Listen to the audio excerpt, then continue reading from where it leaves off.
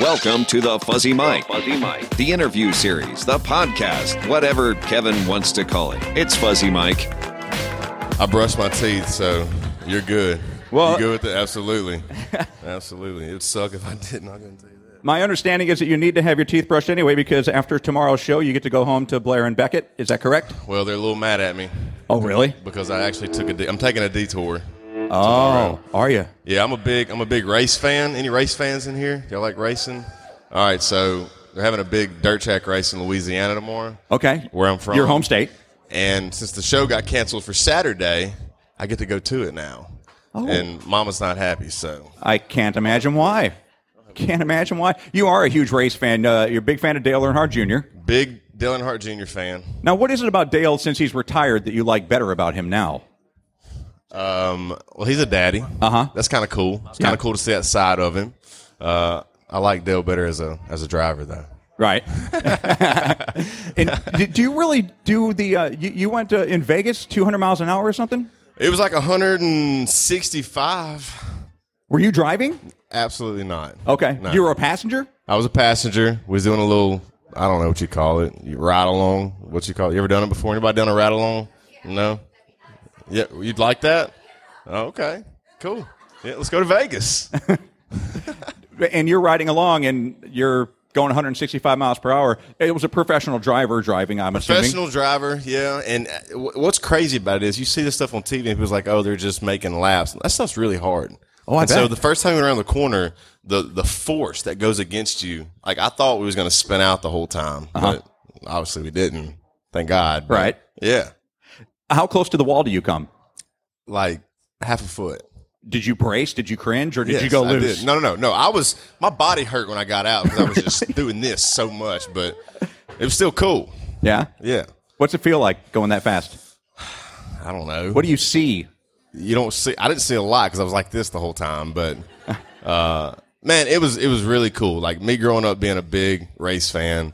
I mean, I always said like, oh, if I didn't play music, maybe I could go drive a car. And I realized after that day, no, I don't need to be driving a race car. I'm just going to stick to playing a guitar. So Much safer. Absolutely. At least it seems to be anyway. No, it is. I want to be as unobtrusive as possible because all the focus needs to be on the front of the stage. But I do like to ask the questions so that we get to know the artist and the songs a little bit more in depth. And so let me ask you about that song, Hooked, right there. A couple of different questions I want to ask regarding that. Number one, it's a song you could have easily written about Blair, but you did not write that song. I did not write that song. So Morgan Evans, y'all know Morgan Evans? Yeah. Morgan Evans is a writer. Seth Ennis is a writer. Who's going out on tour with you later on this? That's right. Seth is going out on a headlining tour first of the year. And a guy named Lindsey Rhymes, who's a big songwriter out of Nashville. Did they write it for you, or did you find it? They didn't. So, y'all know, everybody knows Kelsey Ballerini? No, never heard of her. Yeah. Kelsey and Morgan are obviously married. So, Kelsey had Peter Pan on the radio at the time. And so, they wrote Hooked. Captain Hook and Peter Pan. You get it? Yeah. So, they wrote that song, and Morgan wrote it. And I think Morgan had planned on, he was going to record it and release it. And then I got it like through the grapevine, and I called him up. I was like, man, I really want to record this song. And he was like, go for it. So I was like, all right, cool. That was way easier than what I expected. Really? You know, because if I write a song and another artist and they want to record it and I really love it, I'm probably going to tell them no. But he was like, yeah, absolutely. So I was like, all right, that was really, really easy. So, and my wife really loved it, and she said I needed to record it, so we did, and yeah, the rest is history. So I guess it begs the question, at least to me it does, is that a huge form of flattery that he says, yeah, absolutely go and do it, or is it a... Yeah, absolutely, man. I mean, for another artist to let you record a song that he wrote that he probably planned on putting on his album, I mean, that's pretty awesome. You introduced that song as it's a number 2. It means that it reached number 2 on the charts, didn't quite reach number 1, which I heard you say, you know what, that's okay. It had its success, it had its run, but you said in a way it was like reaching a number 1. What does that mean? What it means is it's like, so the chart for us is like, it's bragging rights is what that is. So anything past the top 5 is really the same. It's all the same. But to say you got a number 1 is like, oh, I got number 1, right? I'm not really worried about that. You know, it got to number 2 and it didn't get to number 1 because Luke Bryan went number 1 for 2 weeks. So if I lost to number 1 to Luke Bryan, like, I'll take that. Okay. Kind of sucked, but I'll still take it. So Hope for the best. The delay in new stuff, then, is that to completely build the story off of Dylan Scott, the first album, so that everybody knows you before we go hear new stuff? Is that kind of by design, or is that just I'm helping you BS your way through life right here? As far as what? What do you mean? Well, like, you want the new stuff to come out. I wanted it out a year ago. But the label says, you know what, hang on a second, let's run this first stuff Yeah, through. so the way I look at it is it's like we live in a day and age now where people listen to a song for about 3 months and then they're tired of it, right? Or maybe not tired of it, but they don't listen to it as much anymore, including myself. So it's like I write music almost every day. We write new songs. I got a ton of new stuff that's just sitting in my phone right now that could be released and people could enjoy it and tell their friends about it. And me as a new artist, you know, it's sometimes it's hard to get the word out about a new artist. So the more stuff I put out, the more people listen to it or don't listen to it, but tell their friends and their friends tell their friends. And then before you know it, you know, you're Lady Gaga or something. Well, 44 million Spotify listens, 67 million Spotify listens. I mean, people are knowing who Dylan Scott is, that's for sure. But it's really cool. Our album's done really well for us, and we've it's done good. We got some ladies in here. I see we got some guys in here as well. Where's the couples at? Couples. All right. Are y'all married? Just dating? This is perfect. Got a married couple and a couple that's not. How long y'all been married? 17 years. 6 kids. Give them a round of applause real quick. Absolutely. So you've been married long enough to answer this question truthfully. Is she crazy? That's a good answer right there. That's a good answer. So I usually ask where all the crazy ladies at, and all the ladies are like, oh, I'm crazy. Here I am. Yeah. That's good. You admitted it for sure. But I've been with my wife since I was 15 years old. 15. Same deal? Okay. So I was 15. She was 16. Is she older? Oh, okay. Well, my wife's older. And I remember as a 16-year-old boy, I'd go pick her up. And if I told her I was going to pick her up at 6, it was usually like 7, right? Mine was late, always. And so I didn't understand why. I knew it took her a long time to get ready, but I didn't understand the process. And so finally we got married 2 years ago, and I saw the process that you ladies have to go through to get ready. And usually my wife, it starts with like a 30, 40-minute bubble bath. And then she's got to fix her hair and do her makeup and all that stuff. And then when she went to the closet, I remember watching this. We were probably married 2 weeks, and I remember just seeing this whole deal go down. She walks to the closet, and she picks her outfit out. And she puts it on. She goes to the mirror. And when she gets to the mirror, she does her little side angles, these little angles you girls do. And she looked at me, and she goes, it's not cute enough. I said, we're going bowling. It's fine. Like, you look great. And she got mad. She took that off. She found something else. And when she was putting on outfit number 3, I went and sat in the truck. I said, baby, just come out when you're ready, and we'll go. And she did. She came out about what seemed like 30 minutes later. It was probably 15 minutes later. And she was wearing outfit number 1. The outfit that didn't look right the first time, all of a sudden she's happy with it. So I called her crazy. And she got mad at me for actually calling her crazy. And so, kind of like you just said, later that night we was laying in bed. This is a true story. And I said, listen, you can be as crazy as you want to be as long as you're crazy over me at the end of the night. That's all that matters. Because you're actually crazy for putting up with my crazy tale. So next day I wrote this song, became my very first top 40 single at country radio. So it's called Crazy Over Me. It goes like this. You gotta be crazy to ever let a bull like me call you baby. But I thank God every day that you're my lady.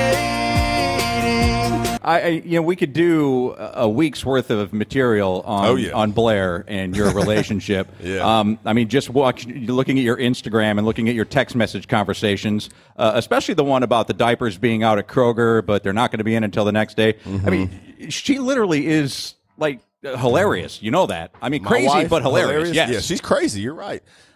She is funny. I have a great wife. We try to keep it real, you know. We're trying not to be nobody we're really not, and we're both just the same people that grew up in Northeast Louisiana. We grew up 10 minutes apart, known each other since 7th grade, and we just like to have fun, you know. How satisfying is it to achieve what you've achieved already in your career? Yeah. And have her been there since day one?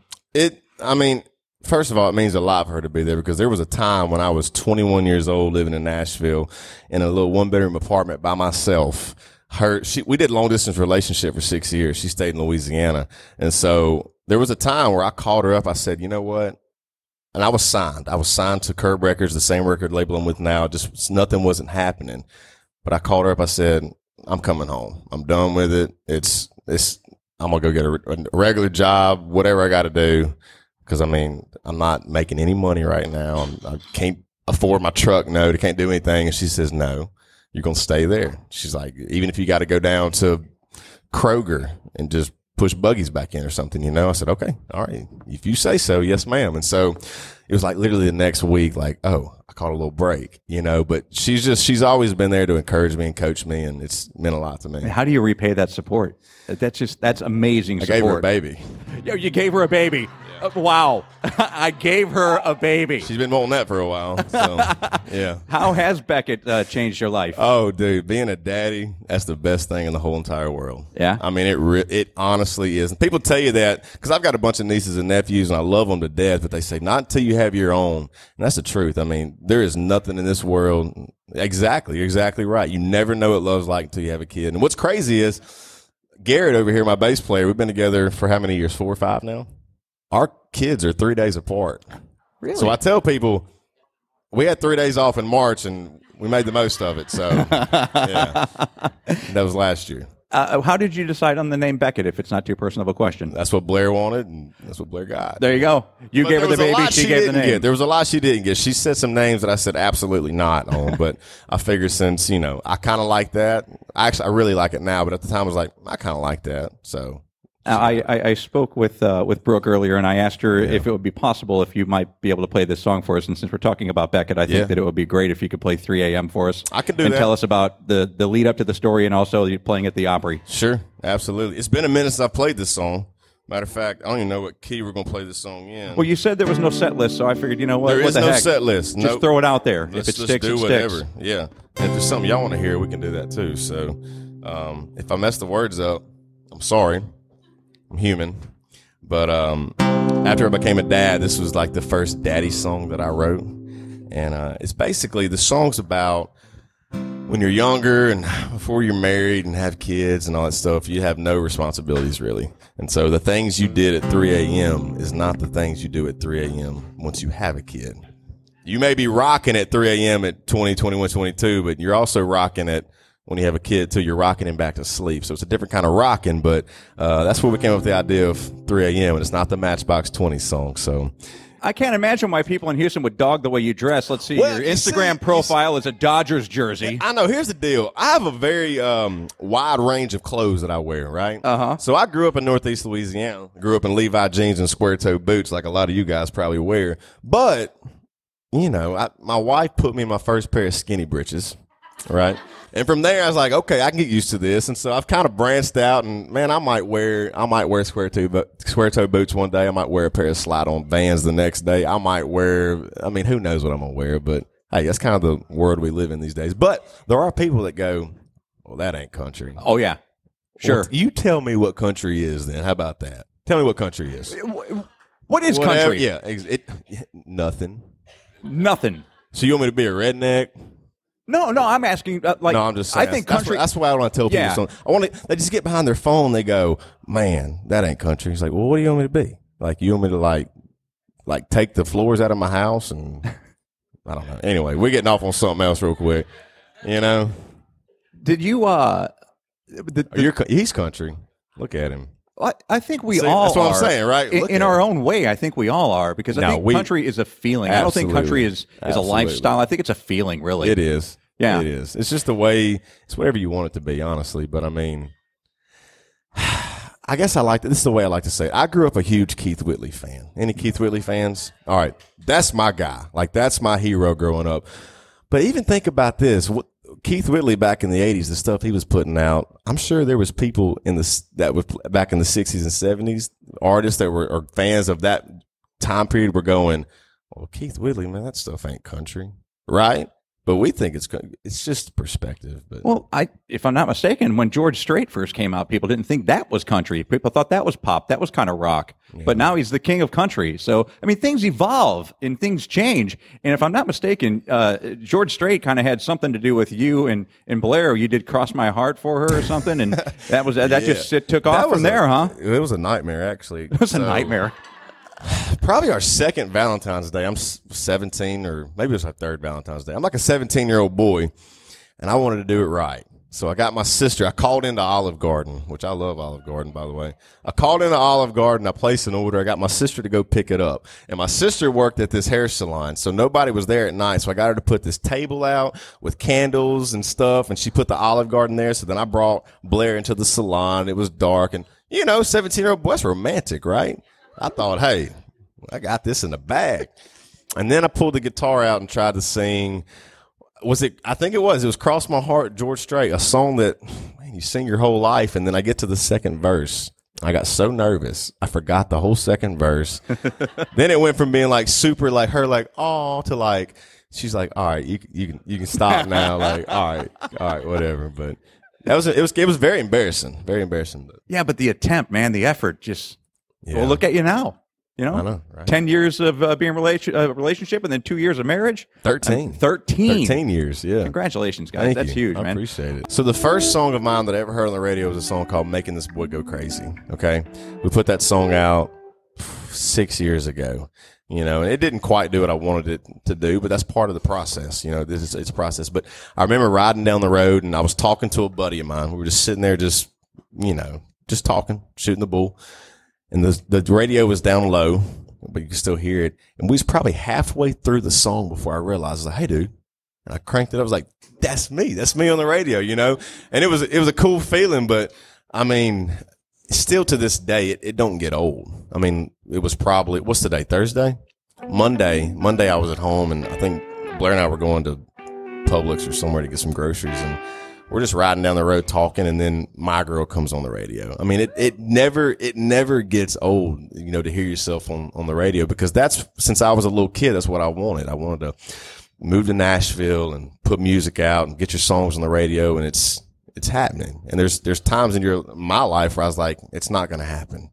As much as I want it to happen, it's not. Now the pressure's on to like, okay, I got to continue to make great music, and hopefully people still come and watch us play and listen to our music. And so have you had your I made it moment, Dylan? Yeah, I went back over here. Yeah. Have you had your... He's everywhere.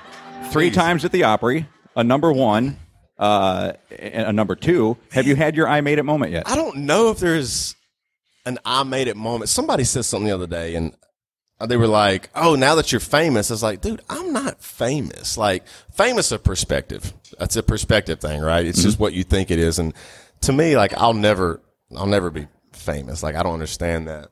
But, I mean, I think what we've done so far is, like, that's what I've set out to do. I've set out to have a number 1 song, and we did that. And now we've had a number 2, and I've played the Opry 3 times now. I've got my son on the Opry. I've opened up for Justin Moore and Lee Brice and all these guys, and we've played arenas. I mean, it's not like, I've made it. It's just like, man, we're doing it. We're doing it. Let's keep it going. But there's a lot more I want to do. I want to have several more number 1s, and I want to go from selling out 3,000 to 4,000 seaters to 10,000 and 15,000. And, and my mindset is, where's the next goal? Let's set that next goal and go for it. So how is reality the same or different than the dream when you were in junior high wanting to do this as a career? It's a little different, because when you're a kid, you don't see the business side of it, and everything's got a business side to it. Everything, and music's no different. There's a business side to it, and so when I was a kid, and I'm a huge Tim McGraw fan, I'd see Tim McGraw on his tour bus and going here and playing these massive shows to people like that. That's the coolest thing in the world, and it still is. But I didn't realize all the stuff that you got to go through to get to that, and it's a lot. But at the same time, that being said, even though we still see the business and we look at it a little different. Every night that I step on stage, I go back to that time when I was 16, 17. It's that when you're on stage, it's that moment. It's like, all right, this is the dream right here. Hey, Dylan, just very quickly before we get into the other song, our engineer actually had a really great question that I want to run by you because we were talking about the first time you heard your song. And what about the first time you heard your voice recorded? We as radio people, that's the hardest thing for us to get over in radio is listening to our own voice. I hate hearing myself. Is that right? Yeah. So if you was to record this conversation right now and play it back for me, I would cringe the whole time because I just hate listening to myself. And same with my music. I mean, I have to listen to my music because I got to make sure it's right. But like once it's done, I do not go back and listen to myself. I don't know. I hope for the best. Like, all right, I got it right. Let's see if everybody else likes it. But well, we do. Hard. It's just hard to listen to your voice. I mean, I'm sure y'all have noticed that, heard voicemails or something. Like, why do I sound like that? Why am I talking like that? But this is a little portion that I like to call rapid fire. Come on. Where we just throw questions at you and you give us the quickest answer that you can. I'm not good at it. We're slow in Louisiana, so. Well, it's okay. I just call it rapid fire. We can think about this for a minute. We can take our time as much as possible. Right. Who is the NBA player 7'1" that you're friends with? Myers Leonard. Do you work out with him? No, I've never worked out with him. Okay, because I know you work out a lot. Who's your favorite bodybuilder? Julian Smith. Don't know Julian? No. Oh, come on now. How often do you work out? I try to work out every day, like if it's just like cardio or just go down to the hotel gym and just do abs or something. I don't know. Okay. I like to eat, obviously, from Louisiana. So it's not like I try to work out to be like this big dude or something. I just try to like eat what I want, so I got to work out every day so I can eat what that's I want. The impetus for it. Then. Absolutely. Yeah, because the diet. Absolutely. I get it. Otherwise, How hard is it to eat good on the road? Very hard. I had a Whataburger for lunch. Well, that's good eats. That's good eats. And I didn't go to the gym today, so it didn't work out. Didn't work out today, but I love Whataburger. Little known fact about Dylan Scott, you really like skunk smell? I love the smell of a skunk. He does it? Yeah. You know what it reminds me of?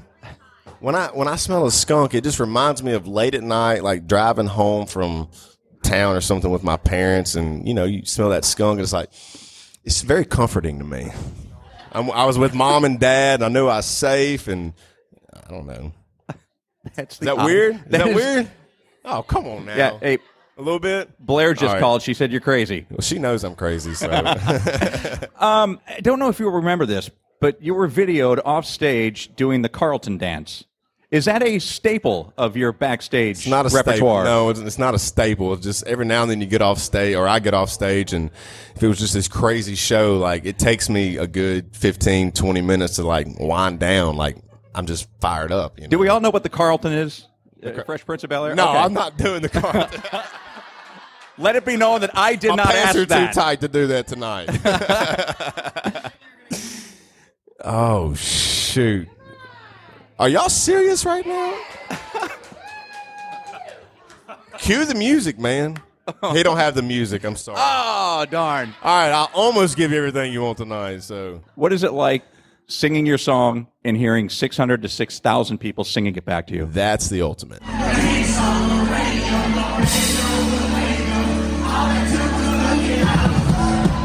Is it? I mean, for me, that just tells me, like, man, they like the song, first of all. But I remember probably the first time I actually was My Girl. Mm-hmm. That's when I first heard people actually sing something back to me. And writing that song, I was sitting in a room with a buddy of mine, and at that moment, you're not thinking that, man, nobody's going to sing the song back to you. You're not thinking that at all. Man, I was just thinking, how are we going to get this song out for people to hear it, much less them yell it back to me as loud as they can. There's some nights, man, we play it, I can't hear myself.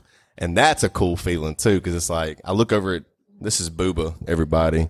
I look over at Booba. It's like, hey, dude, I think I lost my vocal. He's like, no. It's like I'm hearing them singing. I just can't hear myself, and it's really cool. Man, I can't even imagine that. So when artists they're singing and they go like this. Yeah. It's not because they're lazy. It's because you're really enjoying hearing people sing back. Oh yeah, that's the thing. Like when we put the microphone out, I want to hear it I want y'all like blow your voice out. You know what I'm saying? Yeah. I mean, it's just cool. It's cool for me. I guess y'all are all facing towards me, right? So if you all said something, your voice is going this way. So people back there don't hear it like I'm going to hear it. But I hear it really, really loud. So it's like when y'all are singing back to me, even though it don't sound loud in the back, it's super loud up front. And to me, it's like, I don't know. It's just It's a rush. Is Crown and Sprite still the drink of choice? Never was. How did that happen then? Fun fact, it rhymed really good. Okay. Yeah. All right. So it's my girl in the past. Ball cap. What's the lyric? Yeah, sipping Crown and Sprite. Ooh, she got me like Sprite, like. So it couldn't be Jack and Coke. Got me like. It don't rhyme. You know what I'm saying? So I was like Sprite. So what mixes with Sprite? And Crown actually mixes with Sprite. It's a little sweet. Okay. But you can drink it. And what Eminem song was Blair rapping to? Lose Yourself. You okay. Is she good? She's really good. Really? Her daddy is a huge 80s rock guy. Okay. And so she grew up on 80s rock, and then from 80s rock she went to like rap and pop, and then it wasn't until I came along that she actually listened to country music, which she loves country music now. But so she knows all those old school rock songs. She used to sing them with her daddy, and I'm not a big old school rock guy. I don't know the music. I'm maybe like a little Boston, maybe like More Than a Feeling, but that's really about it.